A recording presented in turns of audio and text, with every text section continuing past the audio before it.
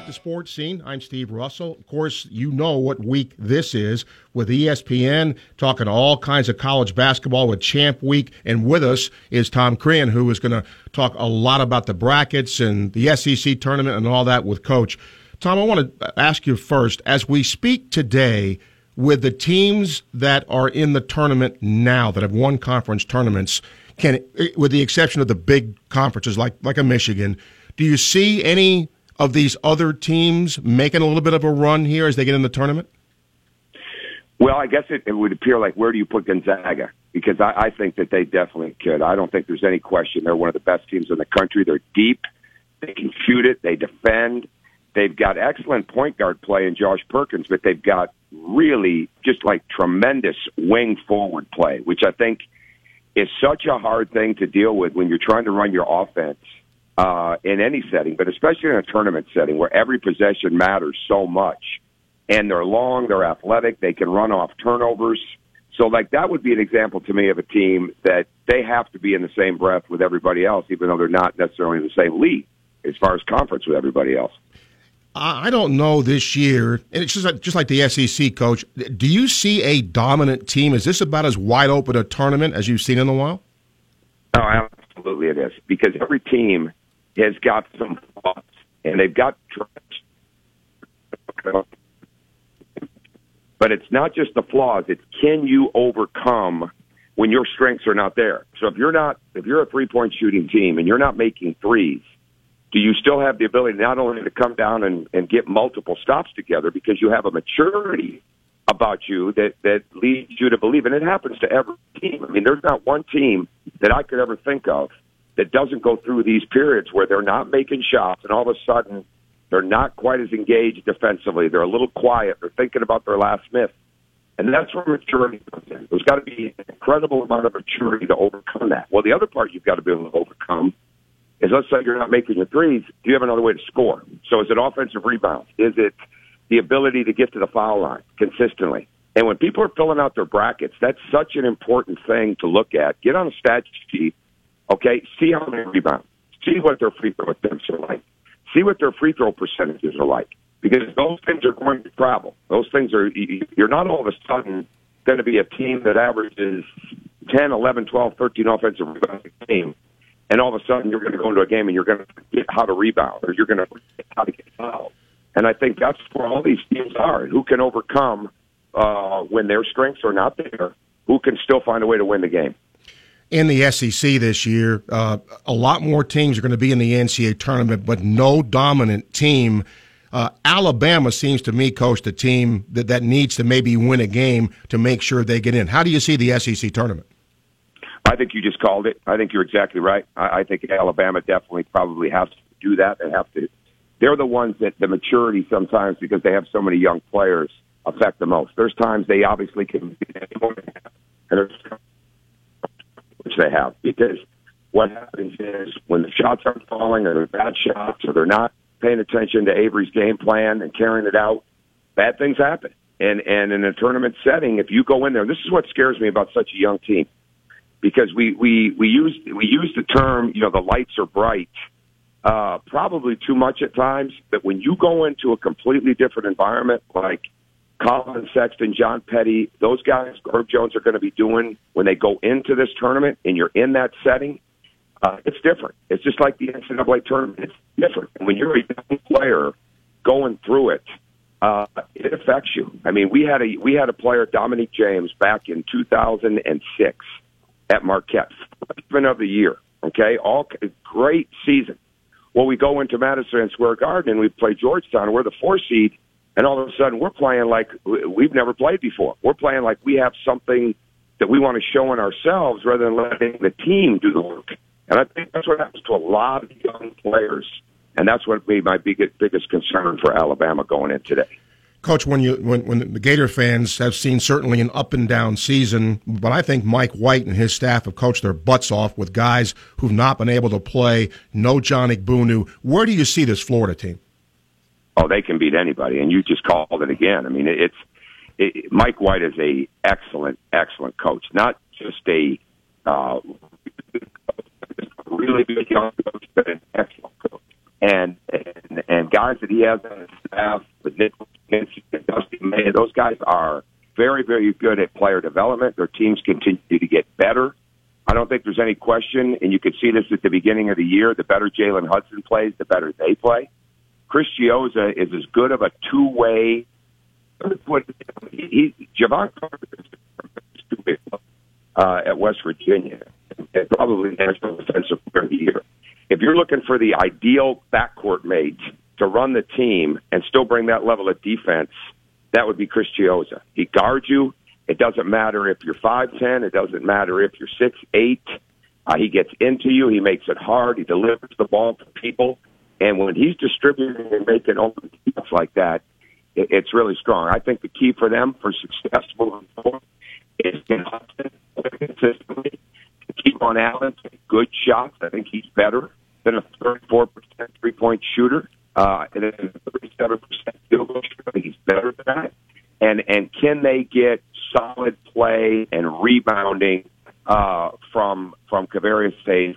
So they can get that. They can beat anyone.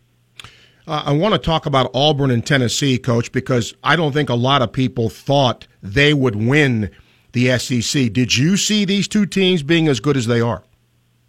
Oh, no. And I didn't study it early on like a lot of people did. And I think when you look back at Auburn from the very beginning of the season, and I was in the studio during the Thanksgiving tournament, and I wouldn't see that coming. And certainly everything was starting to swirl even more so for Bruce Pearl in the sense of would he talk, would he not talk, the whole deal.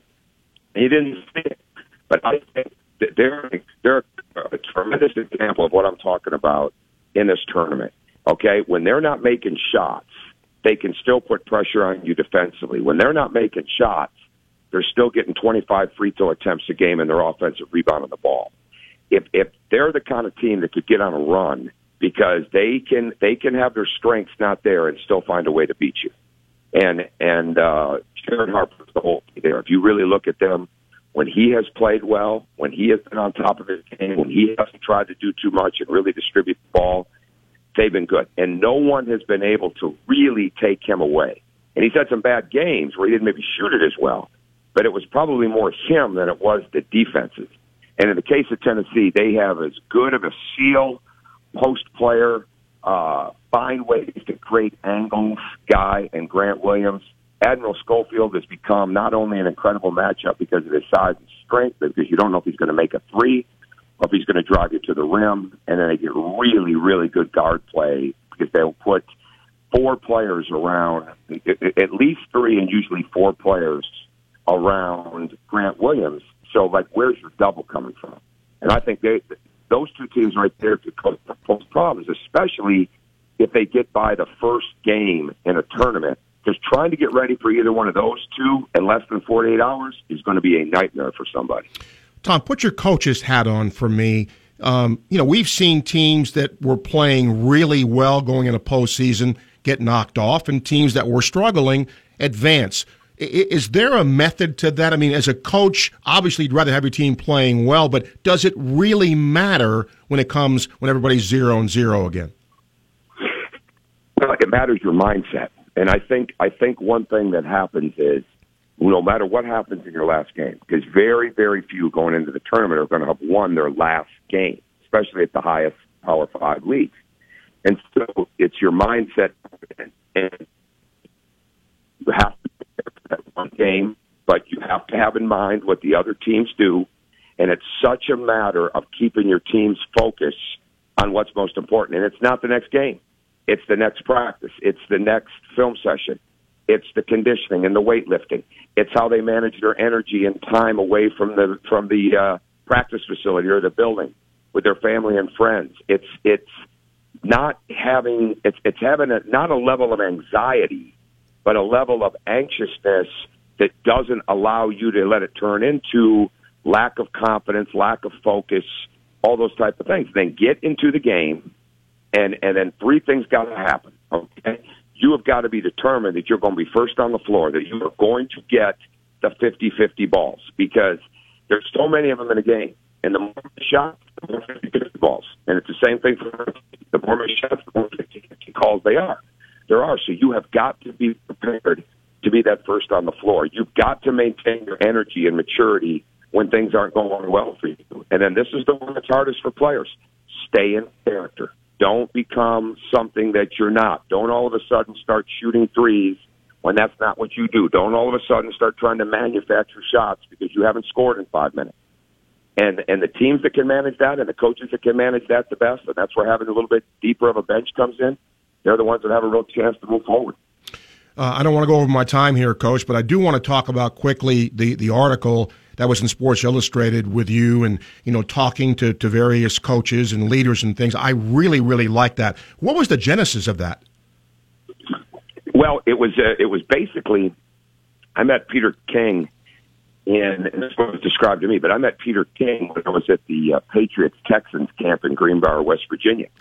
And John Wertheim, who I've known for some time, he's from Bloomington, tremendous writer for Sports Illustrated. He had come in and done a story on us when we were in Indiana, when we were turning them around, and he approached me about it, and we talked it through a little bit, and I was reluctant at first because I never liked to be in a situation where I'm talking about those trips or and things I've done over the years where it seems like you're grandstanding it or can tell, everyone. I didn't want to do something like that, but I decided to because I thought it was real. I thought the people that were involved in it that we decided to use as part of it, because there were other trips that we just didn't get a chance for space-wise, but I thought we would honor them too. And that's if it wasn't going to honor the people that I was around, them, I didn't want to do it. And that's what we did. We decided to do that, and we worked on it together, and it was all done, even going back into last year, because the last of the trips were really into September, late September. So it was fun. I enjoyed it, and I'm glad that people have liked it. I love the response to it, and I know that it's a way to give back to people that you don't even know, something that you learned a lot of, and I was happy to be able to do that. Oh, also happy to talk to you, Coach. And don't forget, Tom and Coach Greenberg are going to be on ESPN's Champ Week, and Coach also going to be providing studio analysis throughout the week, including ESPN Selection Sunday coverage. Tom, thank you very much for talking to Gainesville. Appreciate you. You're welcome. I'm on my way after a couple more things. I'm on my way to be in the studio all day today, so I appreciate it very much. Okay. Thank you, Tom. There he is, Tom Crean, former Indiana coach, former Marquette coach, now analyst for ESPN. Again, cell phone thing, but he had a lot of good things to say. 1:49, time check brought to you by Hayes Prestige Jewelry, where the answer is always yes. Final segment coming up. Stay with us on Sports Scene.